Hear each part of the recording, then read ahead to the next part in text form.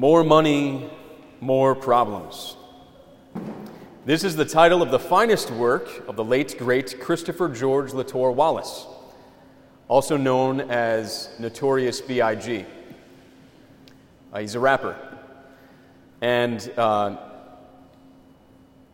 he muses a little bit about this problem, the problem in the gospel. He says, "A poor man falls asleep thinking of all the money he wishes he had.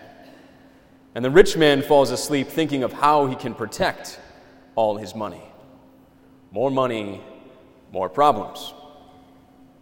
So let's explore these words of wisdom from Mr. B.I.G. And he's rolling in his grave right now, hearing me say that and recite in my way his words, his lyrics.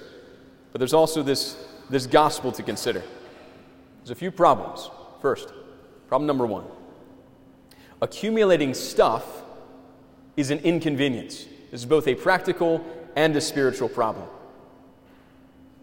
In the gospel it says, "The rich man asked himself, 'What shall I do? For I do not have space to store my harvest. What shall I do?'" It's not a bad problem to have, but still, he's created this problem for himself. And while great wealth does bring comfort, it is also a source of inconvenience. Consider just a few things that go along with having more stuff, with wealth.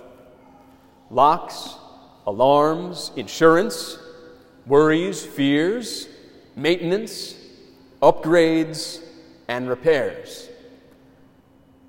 Just to name a few. Everyone who owns a boat is saying, yep, that's exactly it. It's a constant hassle owning this thing. Just think of all that stress wrapped up in our stuff. And consider also how when we are wrapped up in stuff, we tend to turn our cares to that stuff rather than to the things that truly matter, like people, for example. In the United States, there are about 25 billion square feet of storage units. That's billion with a B. Meanwhile, in the last 50 years, the average size of a normal house has tripled, and the average size of a normal family has been halved. So we have fewer people and bigger houses, and we still need 25 billion square feet of storage units to store all our stuff. So we're not really suffering nationwide from a problem of poverty, but from the inconvenience of affluence, what this man suffered from. I have this problem. I have too much stuff. My barns can't hold it. So what is the solution to this problem of inconvenience of affluence? St. Josemaria tells us, don't create needs for yourself. Know how to do without the superfluous. And when we do that, we find out what is superfluous, not so much by theoretical rules. I had a theoretical rule for what was too much to own. We tend to break and to bend those rules. So my rule when I was first ordained was, I won't own anything that I can't fit in the back of my pickup truck. One pickup truck full. It took me 3 pickup trucks full to move here. We tend to break these kind of arbitrary rules.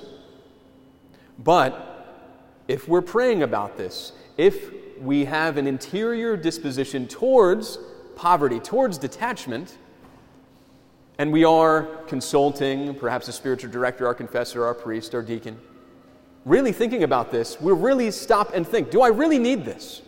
Or is this superfluous? Is this extra? And if it's something that I do have, what's the good use of it? Is it something that simply gives me a sense of value because it's valuable? Gives me a sense of social standing, or can it be used for something else? We need to prayerfully consider this. If we can show the world that we own something of value, then we often feel as though we have value. So what's the answer? Be free from the inconvenience of affluence. Because our value doesn't come from our net worth. Our value is already in us. beloved sons and daughters of God, thought of and loved by God for all eternity. Live simply. And we will leave that inconvenience of affluence behind. Problem number 2, wealth creates the illusion of self-sufficiency. It is probably much more difficult to preach in the United States, especially in Maryland and in D.C., than it would ever be to preach in an impoverished country. Why? Because we have so much that we are convinced that we don't need God. And I know I'm preaching to the choir. Here you are. You clearly know you need God, but we're here. We're here, and yet very often we think, well, Lord, what's the point of praying? I have everything I need. Lord, what's the point of giving everything I have to you? I have everything I need. These thoughts, they have a way of creeping in. And they crept into the thoughts of the man in the parable. The man in the parable goes on to say, now as for you, speaking to himself, sign of madness, you have so many good things stored up for many years. Rest, eat, drink, and be merry. He thinks that he is self-sufficient. And it is an illusion. It's an illusion because everything he has and everything he is, it comes from God. It's all a gift. His very life is a gift. He depends entirely on God no matter how much he has. Yes, riches can buy us a sense of security and buy us out of temporary troubles, but they cannot help us with the central problem which that man faces at the end of the parable. Mortality. The fact that we and the stuff we own passes away. Everything we own, everything we have, even our reputations, these things will pass away. I asked someone the other day, who was the pastor right before Father Gardner? They couldn't recall, and they were here as a child with that pastor. Right? We will be forgotten in no time, even someone who leads a parish. Things pass away. Houses pass away. Boats pass away. But the love of God does not pass away. St. Josemaria tells us again, what attachment to the things of the earth! Soon they will slip from your grasp, for the rich man cannot take his riches to the grave. It doesn't last. We heard in Ecclesiastes, vanity of vanities, all things are vanity. They all pass. So what is the solution to this illusion of self-sufficiency? Well, first to realize that we've been blessed with very much. And having been blessed, having been maintained in being by our Lord, given everything we have and everything we are, the solution is to say, all right, Lord, what can I do with what you have given me? The solution is to, in many instances, give these things away, put them to good use for the sake of love. In this way, we learn to trust more in God and not to put our trust in things that pass away, but God who does not. Now, perhaps you're not particularly wealthy. Perhaps you don't have lots of stuff stored up, lots of security in that way. Well, join the club. That's all right. Yet we can become still attached to things, even when we don't have much. We become attached in an emotional way to the little that we do have. Very recently, when I moved from my last parish to here, I lost the small bag, I call it my go bag, that I bring with me to emergency calls at the hospital. And in it there are some books, there's some rosaries that I can leave with the person. There I have my holy oils, I have the holy water, and I have perhaps one of my most prized possessions, which was a gift to me for my ordination, and it is a small golden container called a pyx, which is meant to be what our Lord is carried in the most blessed sacrament, in Holy Communion. And it's solid gold, and it is a work of art, really fine, detailed work of art.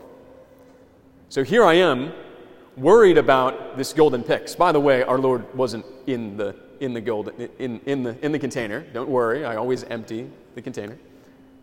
But here I was worried simply about this piece of gold, this piece of rock. Precious though it may be, but I was worried about this thing rather than what the thing can and ought to be used for, to bring Christ to other people. How often do we love the thing for the sake of its value in monetary terms, and we forget the thing for the sake of the value of love? For the purpose of that Pix is to bring love himself to people. And here I was, all anxious about the gold. Don't worry, we found it. And everything else besides. So often we can lose sight of the true value of things. Now, problem number 3 of wealth is this: its insufficiency. It will never be enough. No matter how much money we have, it will never be enough to fill the hole in our heart, which is meant for love that does not end, for God himself. You can ask anyone who's outrageously rich. The amount of money that they have is not commensurate with the amount of happiness. It doesn't go up. In fact, it usually goes down. The more money they have, the lower they feel. Is this all my life is worth? This paper? This dollar amount in a bank account? And the answer is no. You are worth so much more. You are meant for so much more. Scripture tells us there are those who trust in their wealth and boast in the abundance of their riches. No one can by any means redeem another or give God a ransom for himself, for the redemption of his soul is priceless. God, the Father of mercies, has sent his Son into the world to redeem us. That is how priceless you are, that God himself has given his life for you. Mother Teresa has said, "One day there springs up the desire for money and for all that money can provide, the superfluous, luxury in eating, luxury in dressing, trifles. Needs increase because one thing calls for another. The result is uncontrollable dissatisfaction." That reminds me a lot of that children's book, If You Give a Mouse a Cookie, right? If you give a mouse a cookie, he's going to ask for a glass of milk. And then he's going to want to sit in your chair, and he's going to want to read a book, and he's going to want to do this and that and that, and that. It just keeps going. The entire book is, if you're so focused on this thing, it never ends. The dissatisfaction does not end. We cannot be filled up by these things. They are insufficient to fill our hearts. No matter how hard we try, how much we have, nothing else can fill the deepest desire of our hearts than love himself, God himself. St. Augustine has said, "Restless are our hearts, Lord, until they rest in you." And we've all felt this restlessness at one point, and we've all turned, perhaps, to stuff to fill us up. There's something called retail therapy. Anyone ever heard of retail therapy?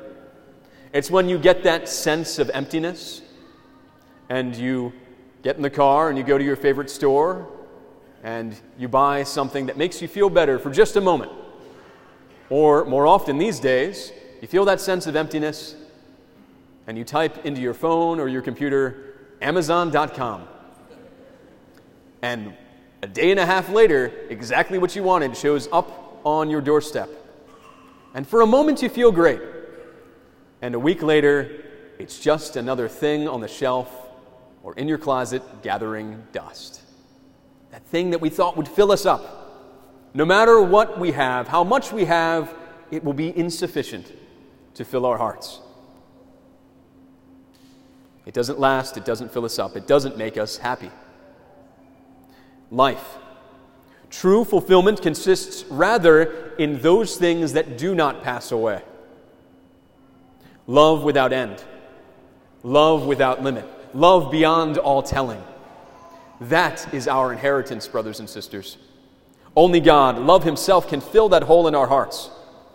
So the solution to the insufficiency of wealth, of earthly wealth, is to double down on what is truly valuable, now and forever.